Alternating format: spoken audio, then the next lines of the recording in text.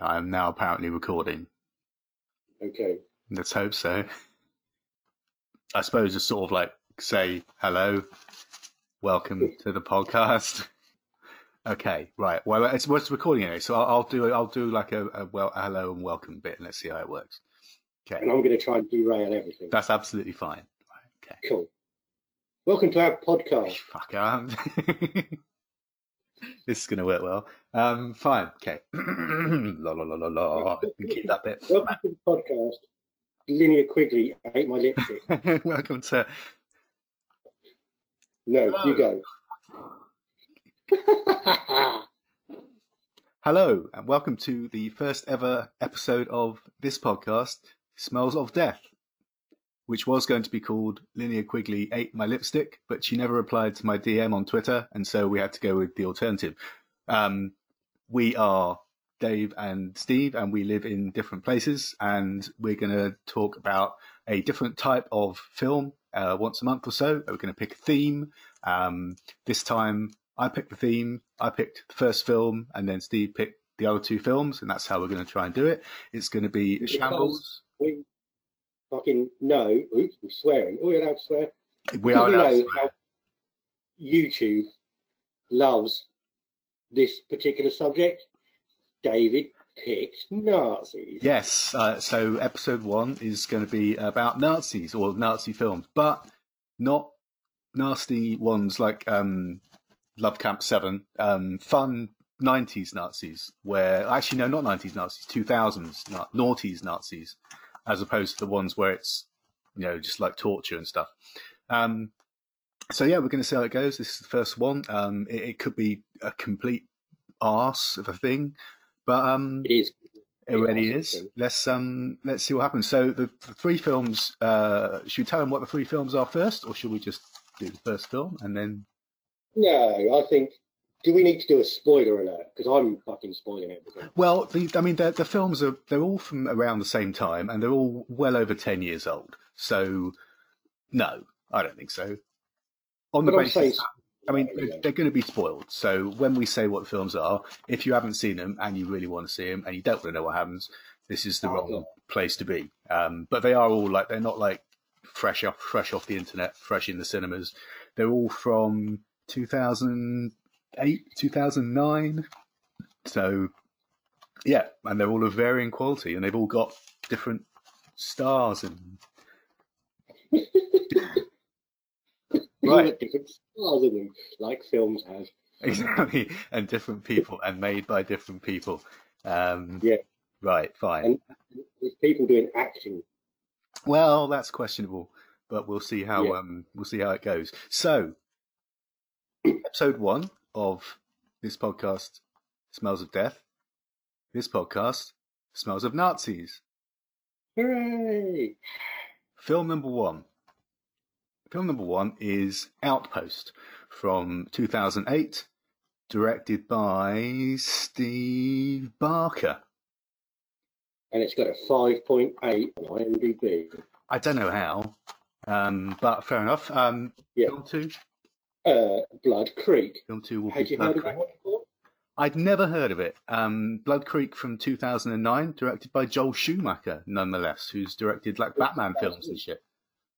Yes. Nippy Batman. And I've never heard of that one before, so that was a new one. Those were Steve's picks. Well, actually, one was going to be Frontier, but we had problems with that, so maybe we'll do that when it comes to. Maybe we'll do French films or something. And the final third film is Dead Snow, which you've probably all seen, from 2009, directed by Tommy Wirkola. And it's Norwegian. It is Norwegian. Cool. See? Trivia. Yeah, that's the sort of facts you're going to get from here. Stuff you won't get off IMDb. Outpost. Okay, let's just start talking about Outpost anyway. So, you've seen these before. Film number 1, Outpost. 5.8 on IMDb. 2008, 1 hour, 30 minutes long. Trivia. Starring Titus Titus Pullo from Rome, Tyres from Spaced, Doomhead from 31, Who was that? Richard Brake. The sort of slightly sinister American one. Yeah. He's in Three from Hell as well. So yes, I saw this, I think, sort of around when it came out, but I think it was on like a dodgy copy off the internet because I used to do that, but I don't anymore. So I hadn't seen it for like 10 years. I watched it this afternoon. It's all right. I'm pretty sure I fucking watched that a long time ago, but I didn't remember anything until the end. And that bit came back. I'm wondering if it's just one of those films I watched drunk, maybe. I think, yeah, I sort of remembered. I didn't remember really anything about what happened and how it happened. I remembered some images, maybe, and I sort of remembered the sort of slightly mute, half-dead German bloke who's there, but not very much. There's a sequel. Two. Two sequels. Okay. Yeah. There is. Is it Rise of the Spetsnaz or something like that? I think, is that one of them? That's the third one. Oh right, okay. I've got it written down. Yes, second one, Black Sun. Third one, Rise of the Spetsnaz. Right, okay. I'm not sure I've seen all of those. Anyway. Yeah. Anyway. What was it about? Who's going to do a synopsis? Well, basically, and this is not like just taken from anywhere. So there's a ragtag band of mercenaries. How they got together, I don't know, because you've got like an Irish bloke, a slightly dubious African bloke, a couple of Americans, some English blokes, whatever. But anyway, they apparently got recruited in a bar by a man who's in Eastern Europe who wants some protection while he goes searching for minerals. That's it. Yeah. That's basically how it opens up with. They're in a truck going to. He's a mineral surveyor. And he wants some help and some protection from some mercenaries because, of course, minerals are. Well, I think they think it's gold, so they're like, "Oh, we'll protect him." And in some underground bunkers, and so they go to some underground bunkers, and hijinks ensue. Yes, hilarity ensues. When you've seen it, what was it about? Okay, they went down there to find a machine. Well, we find this out after part way through. First it's minerals, then they suspect it might be Nazi gold, which is going to be a theme. Yeah. But it turns out to be a machine. And what does the machine do? First, it's a power source. Then it can bend space and time. Then it can make super soldiers. Then it can make things invisible. And then it can attack Nazis. It would appear that the Nazis were pursuing infinite field theory. Okay. So it was some sort of machine. I don't think we need to explain infinite field theory. Anyone listening to this is going to know about infinite field theory. But I think you summed it up quite well. It's something that can kind of bend space and time so that, I don't know, the theme kind of running through this is that it's the Nazis were pissing around with the occult to try and find ways to win the war. And this film is trying to make it scientific. Yeah, this one somehow, if they got this machine working and they were doing experiments on people, it would mean that they could kind of just appear and disappear in weird places, kind of Dr. Manhattan in Watchmen sort of thing. In that it would be like that, and they'd sort of become weird stuff, and then they'd appear suddenly on the battlefield. I think it wasn't clear. I'm not sure. I'm not sure. How this would actually let them. They would win the war with this machine. I don't think they were sure either. But that was what they were trying to do, and this guy's found it. He's got some backers, some finance backers, because was he trying to win the war? What was he going to do? Some people were going to use this theory so they could take over the world. That was never quite clear what they were going to do with it. I didn't get that. I got the impression it was just there was a new technology here, and someone was going to make billions of it, and he was going to get a good cut. Right. I think it was just a financially driven endeavour. I believe that's what I took from it. I don't think there was any supervillain to do with the world. So, but I guess he must have thought that the nefarious mineral surveyor guy must have thought he's probably going to come up against possibly some Nazis, some undead Nazis, which is why he needed the help. Do you think he knew that? I thought it was just because it was in the middle of a war. That's a good point. Because at What first, war? What war this happened during? it just said no, because it opens with a title card just saying present day, Eastern Europe, present day. Right. It's clever because like it can be any time. But then I think because when they come under attack, or sort of come under attack, they're not very good mercenaries for one, because while the guy's in the bunker trying to find the machine, or whatever, 2 or 3 of them are outside making sure it's all right, and one sort of seems to think that maybe he sees someone, and so they just start shooting randomly in the woods by the looks of things with no self-discipline or whatever. Because they sort of think they've come under attack, but they're not quite sure why, and he thinks it's just another group of people that are trying to get his machine at this point. Yeah. And also, from what he says, it sounds like if he doesn't live up to his commitments of getting his machine, these big industry business type people are going to kill his family. So, I think he's got himself in. I think he's promised stuff, and he's got himself in. Yes, because it does say something about they'll come after your family or your families first if they can't do it or whatever.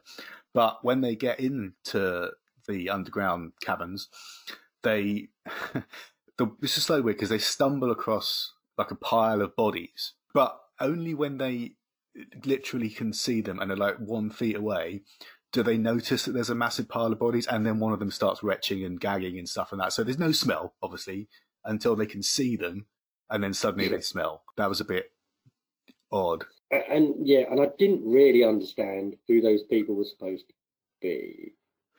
I think people that had been experimented on. I think they were people that they were experimenting on, because they were all like sort of they were naked or pretty much naked, or they weren't wearing like they were, from what I can remember. And that was the weird thing, because some Nazis obviously do eventually. There's some Nazis attacking them, and they're all fully uniformed up. But the people they were doing experiments on, because he finds a video of like them doing some experiments, and those people they're doing experiments on are all like in like loincloths and stuff, and yet the Nazis that come back and attack them are all like fully in their uniforms. So that didn't really make sense. And were those people that had been experimented on, were they from the 1940s and they'd been alive for like 1 million years? Well, only one of them seemed to be alive, only, because that's the thing, because they find what they look like dead bodies, and one of them's alive, who's like a German. Eventually in the video they see him, he was like one of the commanders who was doing the experiments, but he just sits there quietly, like looking ominous for a while. I mean, when the Nazis finally when they show up and they start appearing and picking people off and that, they look all right. They look quite good from a distance. So when you see them sort of in the trees and the way they kind of stand and move, it's quite. They sort of look like quite good. I quite like their gait. You liked what? Their gait, like the way they kind of stand and move. Right. They looked all right. I was unsure what they were supposed to be.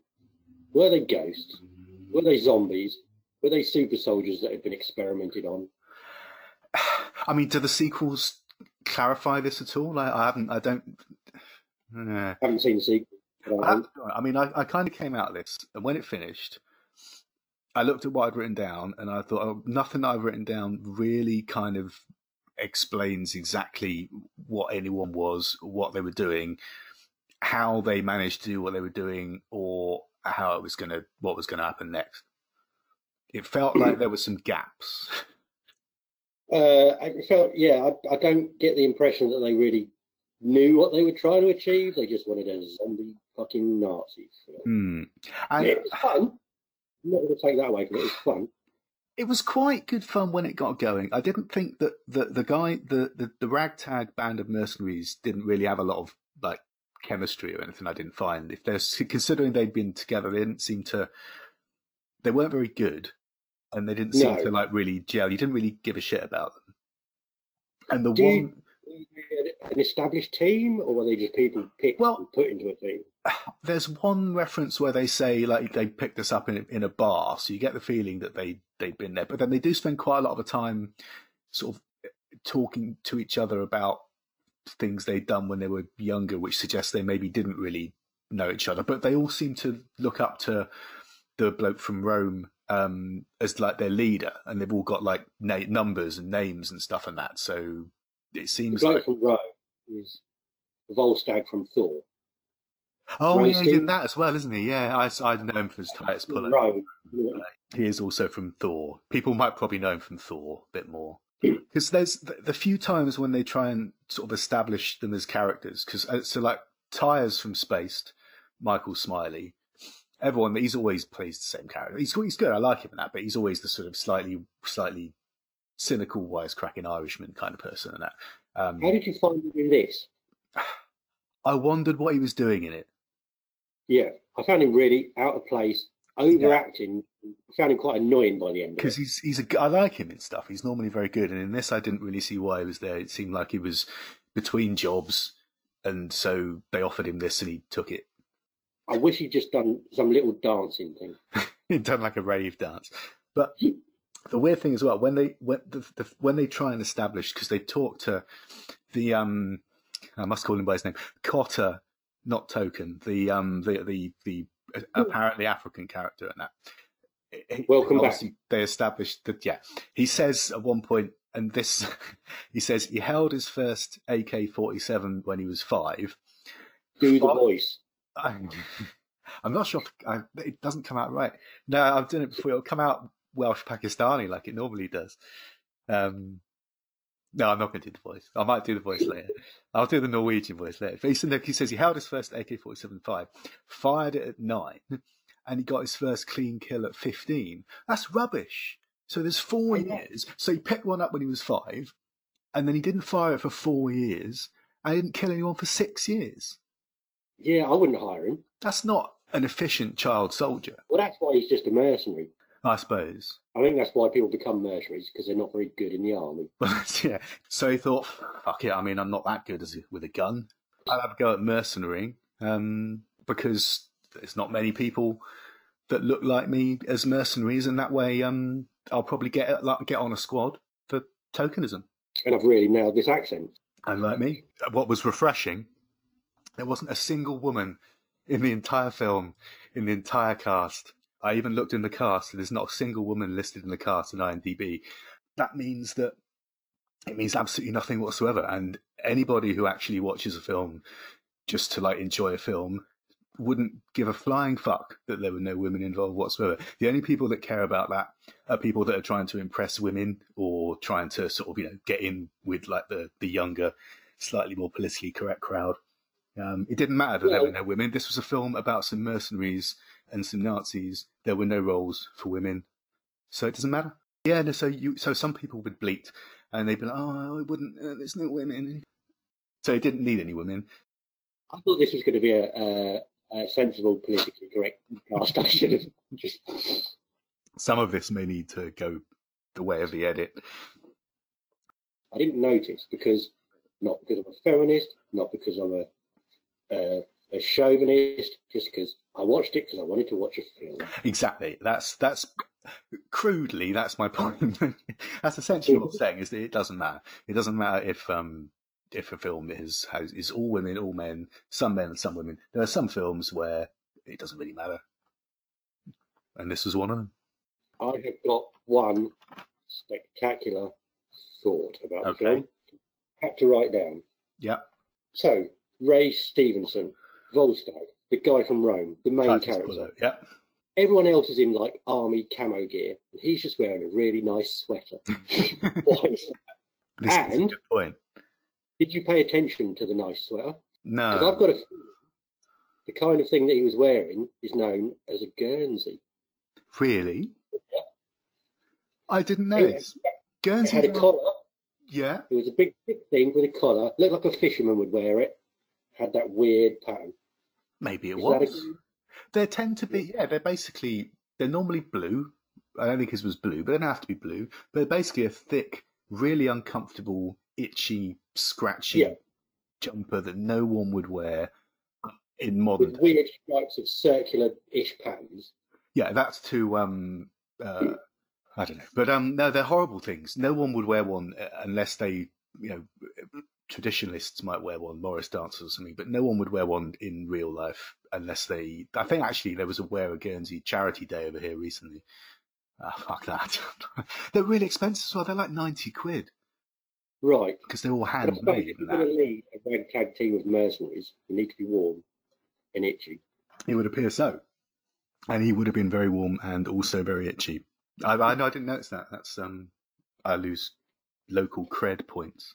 But yeah, I mean, to be honest, so I watched it this afternoon. It was all right.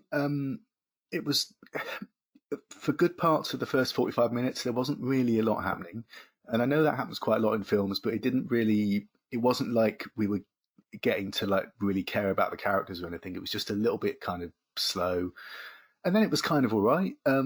When the Nazis killed people, they were quite savage. They sort of shoved things in their heads and stabbed them many times, and when it got gory and violent, it was quite gory and violent.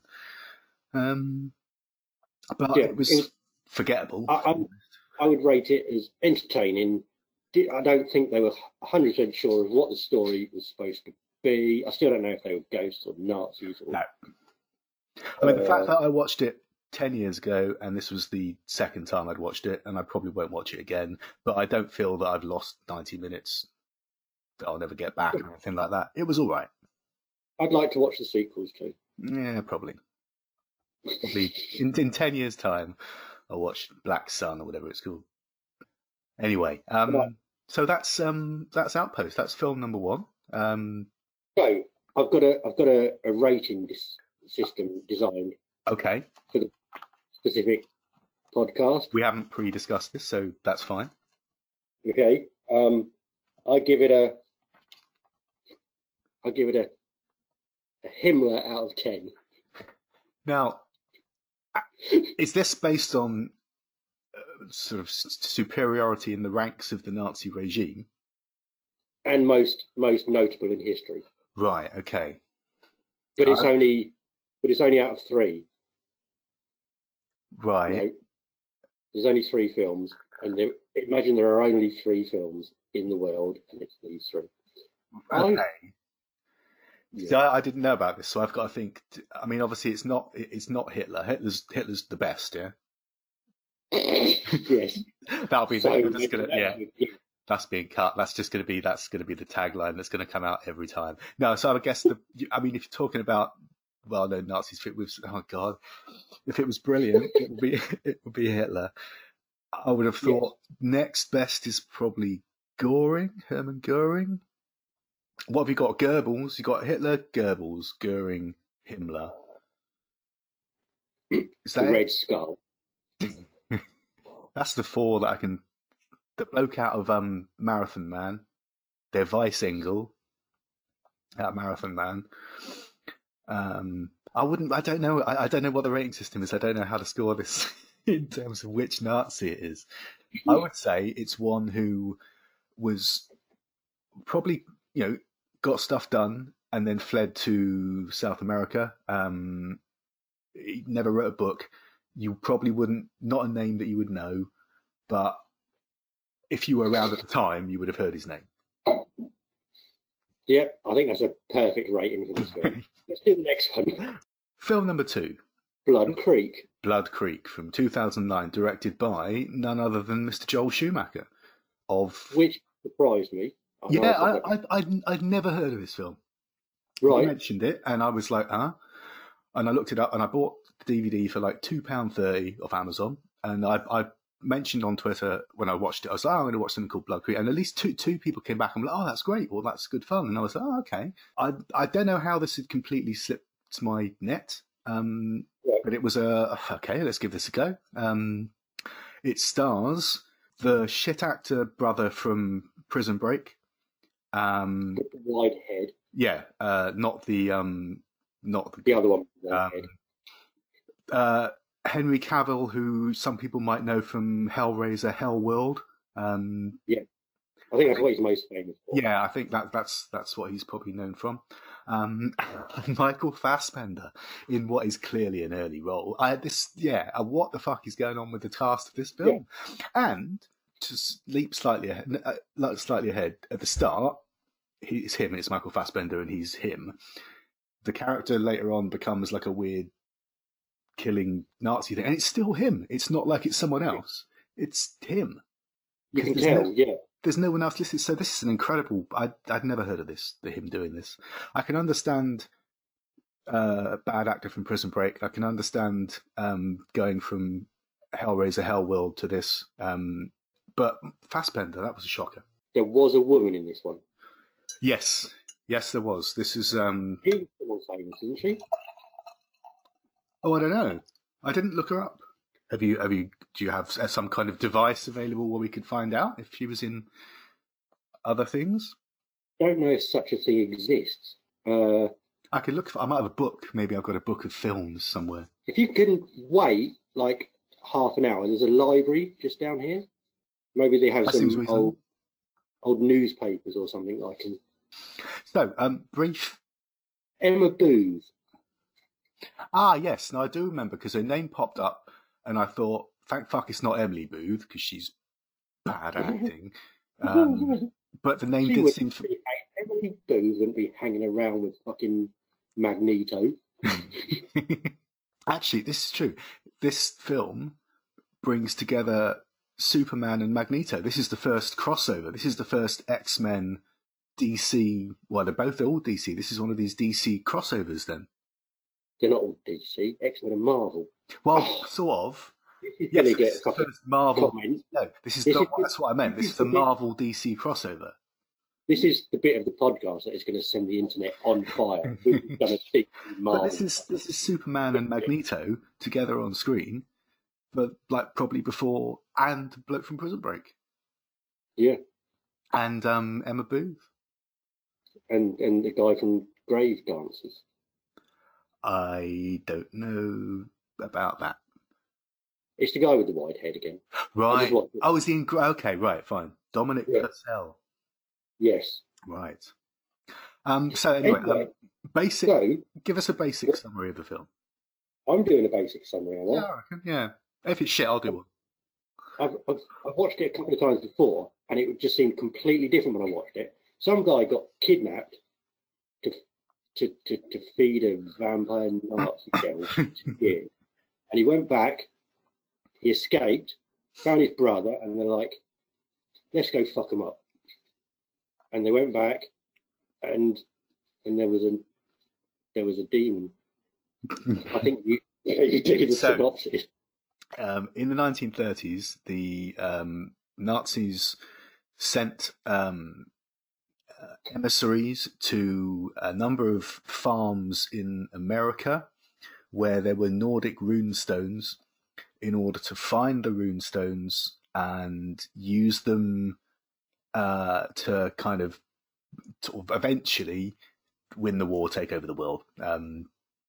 So it starts off in the 1930s. Michael Fassbender shows up. I've been sent by the Nazis to your farm. Here's like 5 Deutschmarks so I can stay here for a bit and look at your stones. Look at your stones. Yeah, and then everyone's like, "Oh, that's all right." Yeah. And then suddenly, cut to modern times, and Superman lives with his dad, and he went fishing with his brother. His brother disappeared, and his brother's come back, and he's like, "Get all your guns. Let's get all the guns.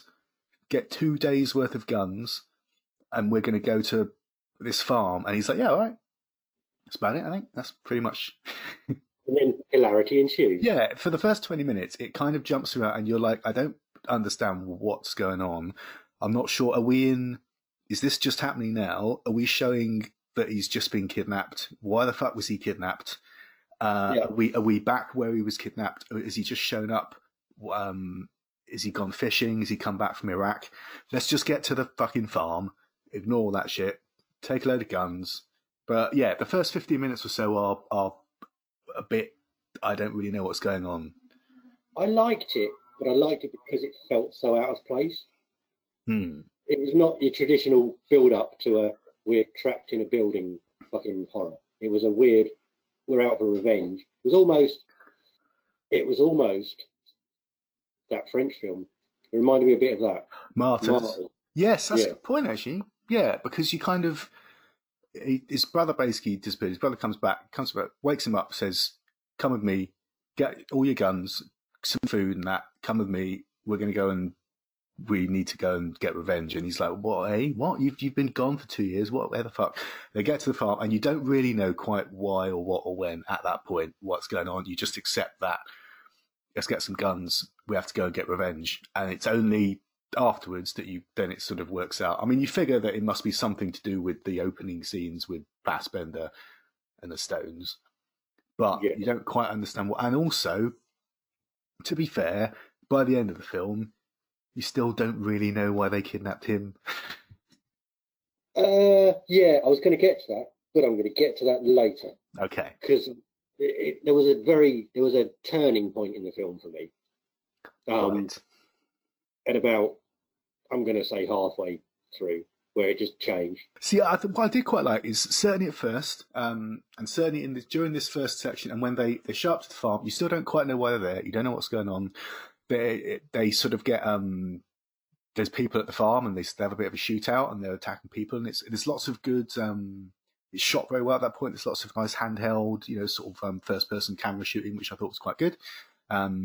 Someone comes out and they shoot them, and there's a girl there, and there's one there, and you still don't quite know why, but you know that they've gone back to where he was held captive to somehow get revenge on these people or something there.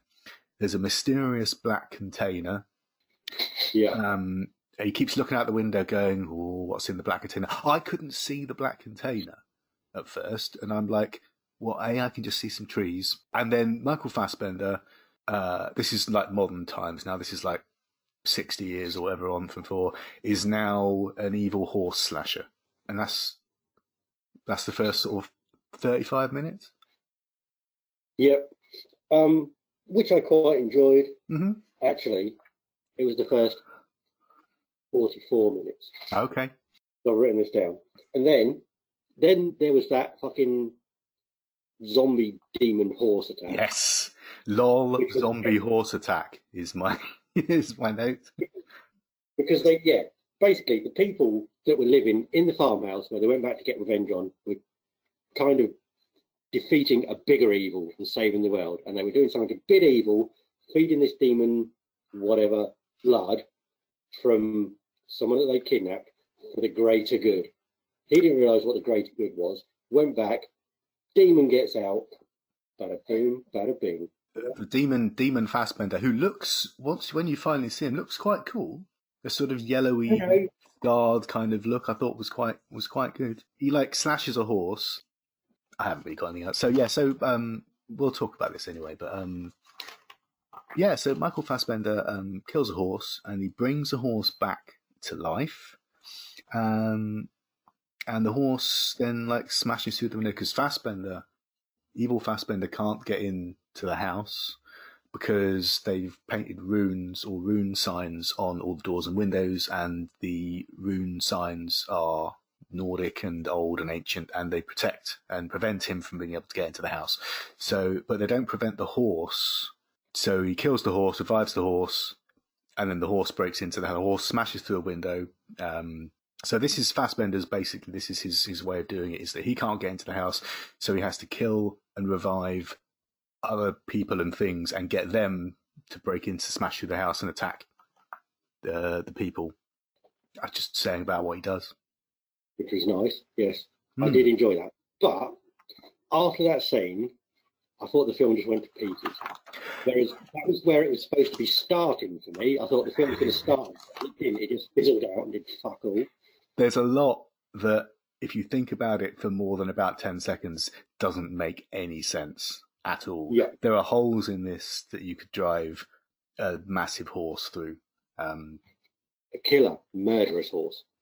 Because, right, it all boils down to evil Fassbender needs to release his third eye. It doesn't say what race the nationality the third eye is. It could be Asian. But yeah, so he needs blood. Verth, that was his name. He needs blood in order to open his third eye in his head. So he's they've got him. He's on their farm. He can't get into their house. He needs blood. Why don't they just not give him any blood and starve him? Yeah, I don't. Why don't they just stay in the house where he can't get in, not feed him the blood of innocent people, and just be all right? So I think they're kind of, by doing that, they're sedating him so he doesn't go out on a killer rampage in the world. That's the impression I got. They're kind of, there's been generations in the family that do that to keep him sedated so he doesn't go a bit nutty on the solar eclipse, which it just happened to be. Eventually, he drinks some blood. He gets some more blood, and he gets his third eye because he catches up with Prison Break guy who he captured, and they have like a one-on-one, and he says to him like, "Oh, I could see that you were nasty, and I let you go so you'd come back, and then he could be released." Yeah, I was confused. And it's like, well, that's point. You don't need him. You just need to have more blood, and if you have more blood, so that didn't make any sense at all. No. A, why kidnap him? B, why let him go on the basis that he would definitely come back when he meant nothing? He was just another person. They didn't know who he was. There's nothing about man from, what's the film he's in? Grave Stalkers, did you say he was in? Grave Dancers. Okay, yeah. There's nothing about him. At any point do they say like, oh, he's the son of Hitler's wife or something like that? I don't think that there's a lot of this that didn't kind of make sense. And in the end, Superman, they have to catch him, but they have to get him back. So he can't drink his own blood. That's right. He has to drink blood of other people. It can't be his own family. Yeah, so he can't be his own family. So he has to. Hang on a minute. We've forgotten that he's made some armor from the bones of his family, which contains their blood, and he can't attack the armor. I mean, saying it now, it almost doesn't make sense.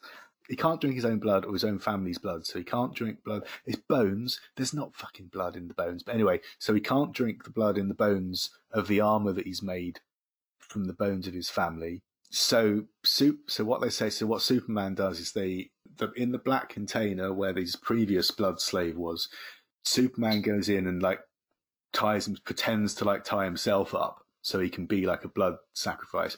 Fassbender's not at all suspicious of this, even though these people have been clearly trying to like kill him and destroy him. He goes and he's like, I see you've willingly tied yourself up so that I can feed from you. Yeah, that's fine. Yeah. After I've been quite happily feeding from the rest of the family for the last 20 minutes. And he's not suspicious of that at all, because the basis is that he's poisoned. He's taken some blood from the bones of the armor, so that when he drinks Superman's blood, he'll inadvertently take some of the blood from the bones of his family, which he does, but it does absolutely fuck all.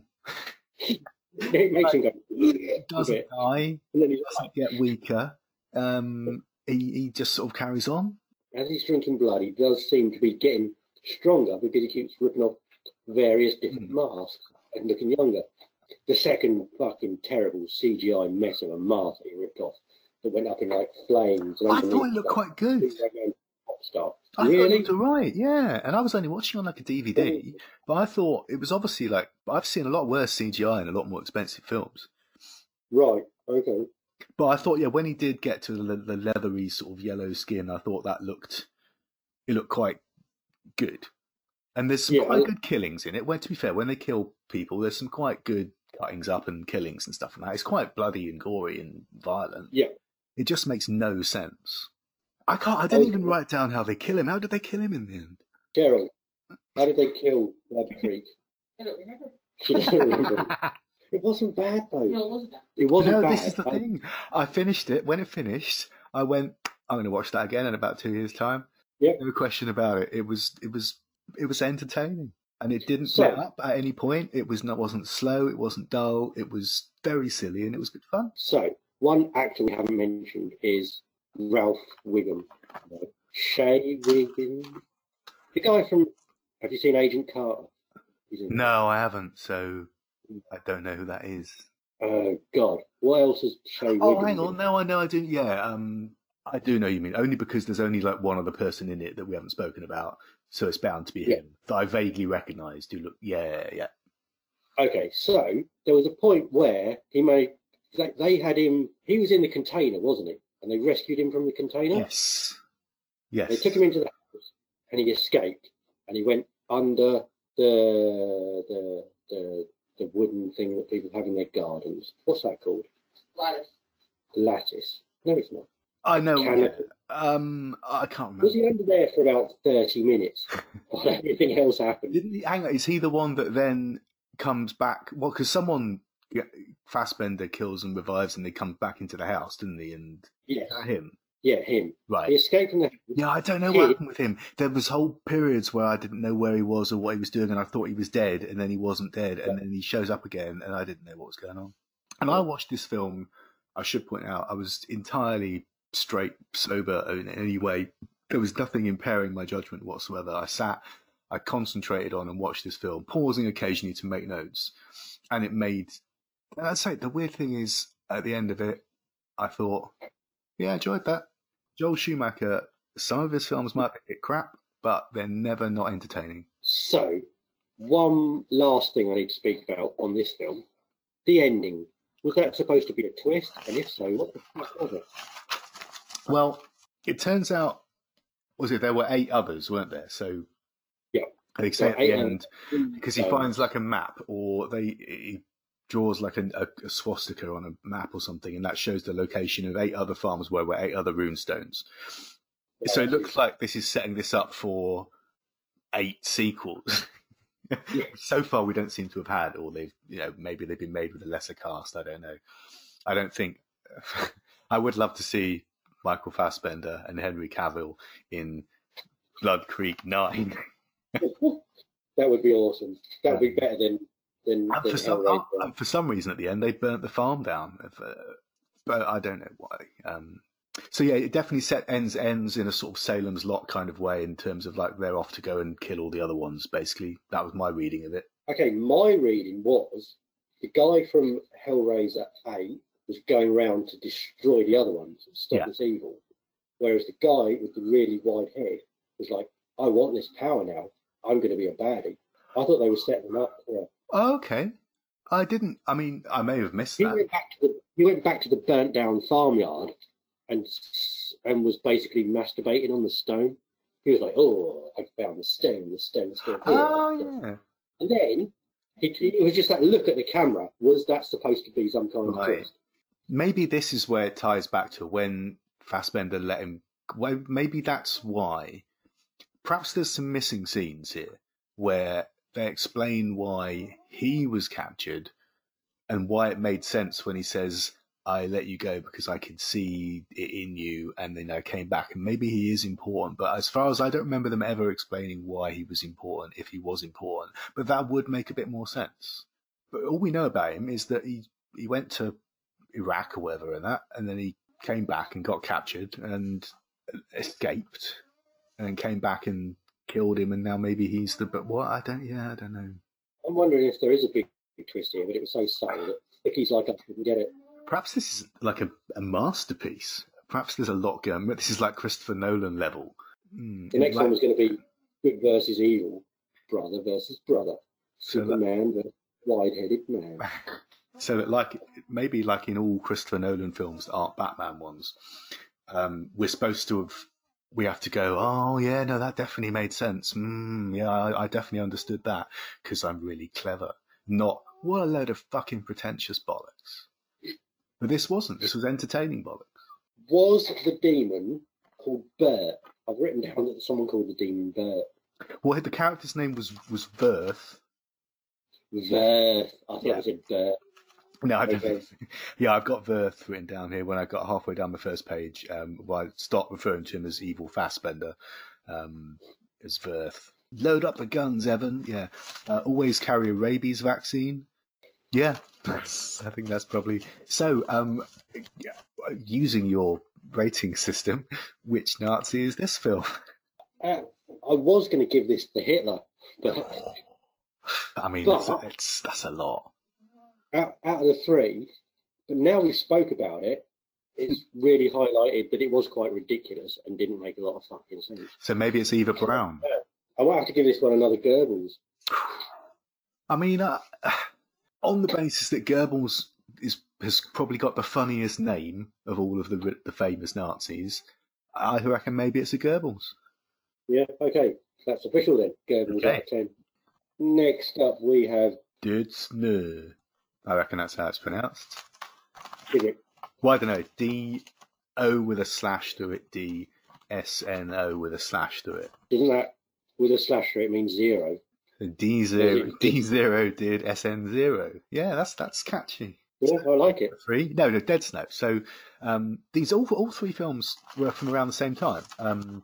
This was also from 2009, same as Blood Creek, and yet somehow this one's much better known.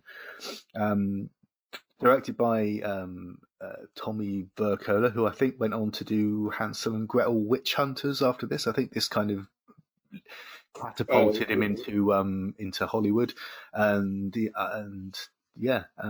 I saw this around, I think, when it came out. When did you see Hansel and Gretel Witch Hunters? I think when that came out. Right. Probably about 2011 or 12, maybe. Sounds shit. I don't know. I just remember that for some reason I remember Dead Snow coming out, everyone liking Dead Snow, and the director then like making a Hollywood film, and I have a feeling it was Hansel and Gretel Witch Hunters. If only we had some sort of weird database online about which we could find this out. While I have a quick look, Dead Snow, here we go. Yo. Director Tommy Wirkola, who was born in Norway. Trivia. Director, 11 films. Okay, so... Oh, right, okay. He seems to have made something which is the rip-off Kill Bill, called Kill Bullho, the movie. Then he did Dead Snow. Then he did Kurt Josef Wagler og Legendom of Fjordhexe. It's a classic. It's a good one, that one. Yes, and then he did Hansel and Gretel Witch Hunters. Then he did Dead Snow 2. And then he did What Happened to Monday. That was 3 years ago, and he's done fuck all else since. Yes, so Dead Snow. Norwegian horror before Troll Hunter, or maybe around the same time as Troll Hunter. Not that that's really relevant. I just couldn't think of any other Norwegian horrors. See, I'd have totally said Troll Hunter was a completely different time. That was well, this is only based on, because we did that in the 2010 Cowfest. So, and this is 2009. That's what's making me thinking it must be around the same time. A group of Norwegians go to a cabin in sort of in the woods, but in like the snowy forest more than the woods. And it's an area of Finnmark. And I thought, Finnmark, is that a thing? And Finnmark is a place, that's where they did it. But apparently it's an area where the Nazis in World War II were in, and then the Russian advance started coming, and so they were a bit like, we're a bit fucked.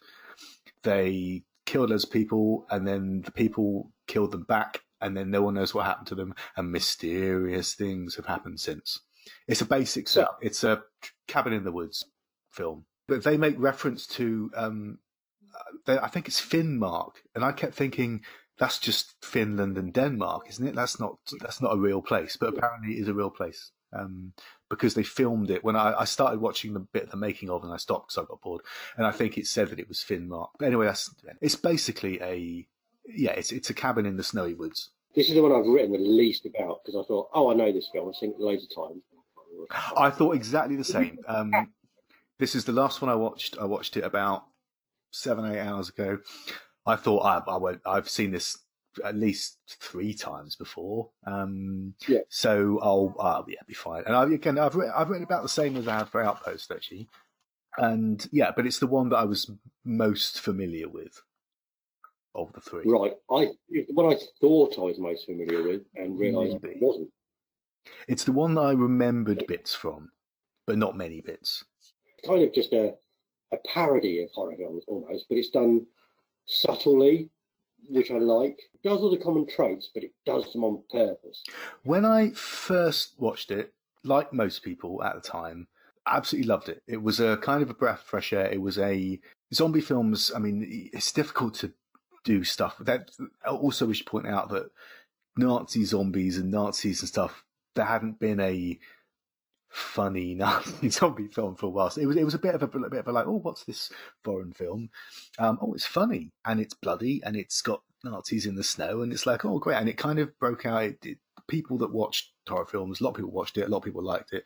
I absolutely loved it at the time. Watched it again this time, still really, really liked it.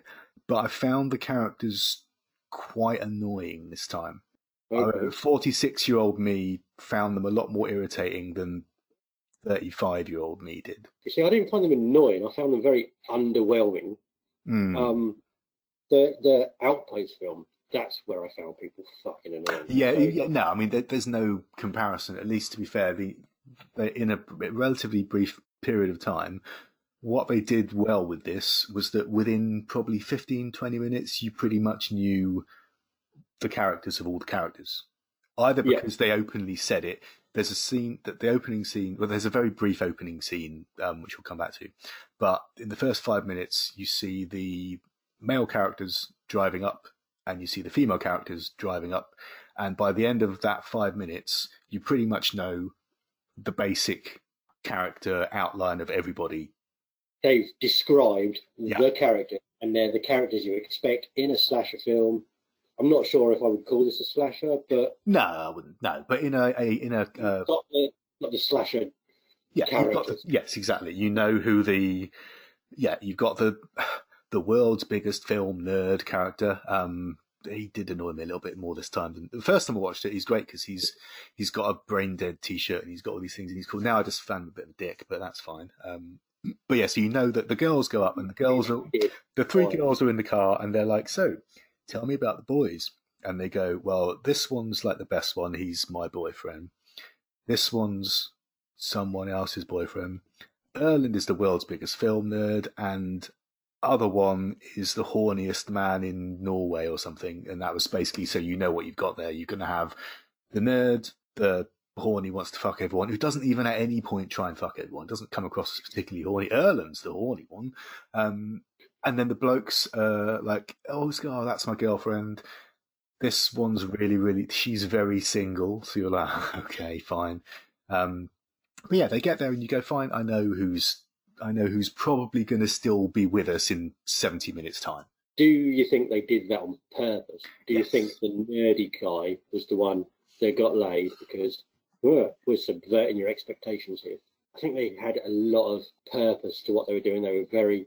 They knew about horror films. They thought we're going to 100%. Yeah, but we're gonna fuck with you a bit. We're clever about this. Because straight away when they get there, the nerdy guy is the making references to horror films and stuff, and Hot Girl, who later turns out to be pretty disgusting. Let's be honest, but we'll come back to that.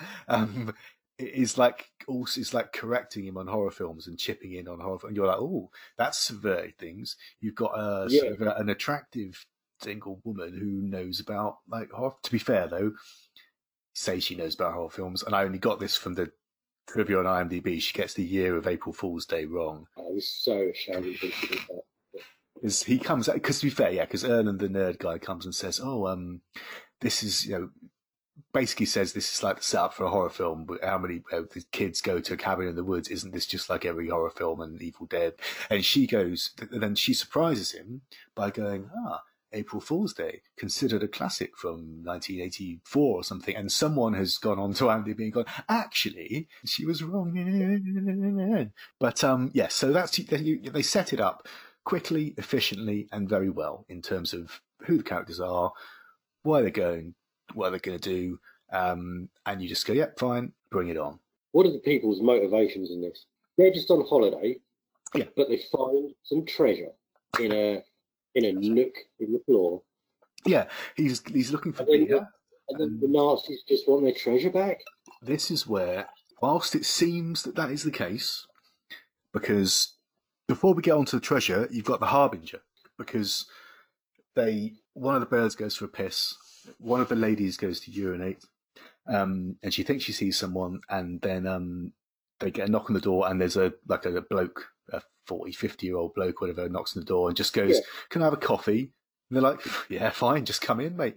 Don't ask him who it is or anything. It's irrelevant, because I thought that was just fucking filler. You're going to explain it all to me now, aren't you? Well, he comes in and gives them the background. He does the old, you kids, you're just here to have a laugh. You don't look into the history of the place. And he's the one who gives them the story of the Nazis in the area sort of thing. He doesn't mention treasure or anything. Just says that maybe they're buried in the snow, or who knows where the Nazis are and everything. And they're like, okay, fine. They give him a coffee. and then he fucks off and that. So yeah, so they find a box of treasure in the cabin, and it's only after they kind of find treasure that Nazi stuff starts happening. But if that is the case, why in the very opening brief scene of the film, the pre-credit scene of the film, when one of the characters' girlfriends who is travelling to the cabin separately on her own, why does she get attacked and killed by the Nazis if they're after their treasure? Because no one's stolen their treasure at this point. She's just snowboarding across on her own, and you sort of see her get attacked by Nazis with no motivation. You're saying it's more of a turf war? Well, I don't know. It just seems that maybe the Nazis are just like, they're just Nazis, and Nazis are, I mean, they're considered unpleasant. But that's where the treasure thing falls down, because otherwise, why would they kill her if it was about treasure? You've gone way too deep now, or I'm way too stoned. But then they find the treasure, and that's when people start dying, basically. That's when the Nazis rise up and start killing people. So we'll say that, it's about the treasure. So they get a bit pissed and have a laugh, and then the nerdy Erland, the nerdy film guy, and the that's a surprise, hot girl who knows about films sort of thing. Yeah. He announces that he's off for a shit. So he goes off for a shit, and the hot girl's like, okay. She follows him out. He's on the toilet. He's had a shit. He's wiped his ass. She comes in to the toilet. And this is where, at this point, you're thinking like, she's a cool character. And then he's just wiped his ass, like pretty much with his hand. She takes his hand and put it, even despite his protestations, puts it in her mouth. And he's like, and then hops on his cock. Bam, there you go. So he was shitting with a hard on. Because there's no, she's like, hang on, here we go. And then they're away. And he's like, he was having a shit 30 seconds ago. I found that scene very fucking disturbing. I did not understand the sexuality that was going on there. This is very, very weird. This is she's like, I'm attracted to the big fat drunk guy who's just like in an outside privy, who's just like chat and wipe his ass. And she hops onto his, you would think, flaccid penis if he's been on bog having shit. But no, apparently not. Apparently he's shitting with a boner. And she sucks his shitty fingers. And then at that point, I'm like, you're not the hot girl anymore. No, But if it wasn't there, we wouldn't be speaking about it now. Well, exactly. So, that was, to be fair, when we were saying before that this is the film about which I remembered the most, that's the bit I remembered more than anything else. The fat film guy gets ridden by a hot girl while he's on the toilet. That was the one thing that I remembered, but it's not pleasant. That was my biggest takeaway from this, and that's the bit that will stay with me. But there are other redeeming features. I still liked it, but yes, I definitely found I was finding more problems with it this time. I was not wanting to, but there were much more things this time around that I was like, and I was finding more negatives than positives, even though there were positives. The gore is good. It's very bloody at times. It looks fantastic, and they lucked out on the blood and guts on snow. It looks brilliant on the Blu-ray. Looks crisp and clean and lovely, and it's really well shot. And there's some good brain head splittings and stuff, and good killings and all that sort of stuff. Creative kills, which I always like. Yes, and it looks great. And actually, what I wrote down here is that now, with hindsight, 11 years further down the line, it succeeds more on its novelty factor at the time. Now, it doesn't stand up as well as it did when it came out. It was a bit of and now it's like, okay, that was good. Yeah, Nazi zombies are cool. There'd been a few before it, but that was the one that really fucking took it and ran with it at the time. And it's got some great. I laughed a number of times. I did laugh again at when they're in the cabin. There's two guys in the cabin, and the guy's making like a Molotov cocktail to throw out the window, and he's just like the worst throw ever. He just throws it about like 2 yards and sets fire to the cabin. I made me laugh again, just because. No, I thought that was good. It was rubbish. Good. And he calls that's the guy, because the guy calls the police. And he's like, panicking and like, we're under attack from what seems to be Germans from the Second World War, and we set fire to the cabin. But the policeman obviously hangs up, and that guy says to him, he's like, they hung up, and he's like, yes, it sounds like you've smoked your underpants. which I didn't know was a thing, and I might try. Whether this is mistranslation in the subtitles, I don't know. Yeah, that I mean, I laughed. Possibly, that seemed odd. Just seemed like an odd thing to say. Nazis, and they look pretty decent. They look pretty evil and nasty and vicious. They're still zombies, and therefore they're still a bit rubbish. So like you can kill them really easily, and they're not very good. You know, they're a bit rubbish. Is Dead Snow the one with the jet ski? The guy has to go. Yes. Here, there, and everywhere. Yeah. He's got a machine. He has a machine gun on his jet ski. He fell into a fucking cave, knocked himself out for a couple of hours, climbed out, got a torch and went back in. Why did he go back in? I don't know. I missed where he got the machine gun from as well, but it's probably clearly explained and I just didn't look at that point. But suddenly he's got like a proper mounted gun on the front of his jet ski. Yeah. I think we probably went and had a pee at the same time. The key question, are they zombie Nazis or Nazi zombies? Because they were Nazis first before they became zombies. So I think that makes them zombie Nazis. But no, I mean, it's still a good, funny film. If you haven't seen it before, it's fun and watch it. It had a lot more impact 10, 11 years ago than it does now. It still stands up, but it doesn't stand up quite as well. Fun, but less fun on later repeat viewings, I would say. Sequel's good. Is it? No, I don't know if I've seen. Sequel's good. Sequel, Dead Snow 2 Red or Dead, I think, and it kind of brings Russians into play. So you have the Nazis and you have the Russians, rising Russian army zombies. From memory, is good. It's worth seeing. I might have seen it. Was it a lot more jokes and just? It's definitely quite funny. I remember it's got a character who sort of, I think, like has something like lodged in their head the entire time, and they're just sort of wandering around and being. I just remember it being good, but also I remember this being very good, and it is still good. But but I would say, sequel's good as well.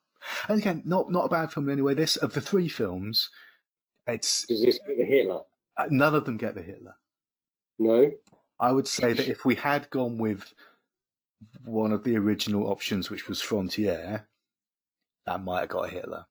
But I don't think any of these, I think, I don't know. It also would have got a Hitler, but we didn't go for nasty, tortury ones. We went more for fun, modern zombies, Nazis. Fun interpretations of the Holocaust. Yeah, fun Nazis. Yeah, Nazis, not Nazis doing it while it was going on. Nazis that have come back in modern times. I'm just trying to think. Mengele. No, Joseph Mengele. That's the other one. He was the one who was kind of the head of all the experiments in the concentration camps. It's probably not him, wasn't he? Yeah. I mean, so whilst he wasn't the most fun one, he was probably the most inventive. Maybe this is the Joseph Mengele. I'll give Dead Snow the Mengele as well. But yeah, no, that's fine. I mean, that's the three films we chose. Three Nazi-based horror films. All, I mean, relatively fun. I mean, they are fun. Dead Snow is clearly a horror. It's effectively a horror comedy. It's an over-the-top Evil Dead 2 style horror comedy with lots of splatter and fun and silliness.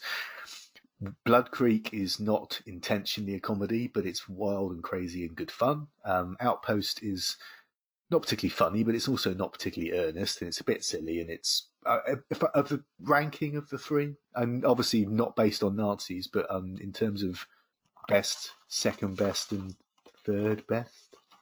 So based on current viewing figures, which would have been very different, fucking 10 years ago, for this one, I think the one I got the most out of was Blood Creek. I would have to say I agree. And then second, I think I'm going to go Outpost because it was kind of new to me. I didn't remember seeing it. I would still put Dead Snow over Outpost, but the pleasant surprise was Blood Creek, I have to say, on the basis that I'm surprised that I'd never heard of it before, considering its pedigree is probably the wrong word, but considering who's involved, considering what it's got involved in it, considering that it's around the time when we were first kind of watching and talking about films. The fact that I've never heard of this film before surprised me, and how much I enjoyed it surprised me. So that was a nice surprise. Yeah, I liked it. I find it weird that it didn't get any exposure. Yeah, that I've literally never heard of it. Not even by another name, not even in a hey, look everyone, this is one of Henry Cavill's first films. Not this is one of Michael Fassbender's first films. That was the real surprise when I saw his name pop up, I have to say. And that was our first episode of this podcast Smells Like Death. This podcast Smells Like Nazis. So for the next one, you pick a theme and the first film, and I'll pick the other two films. Don't have to do it now, unless you've already got something in mind.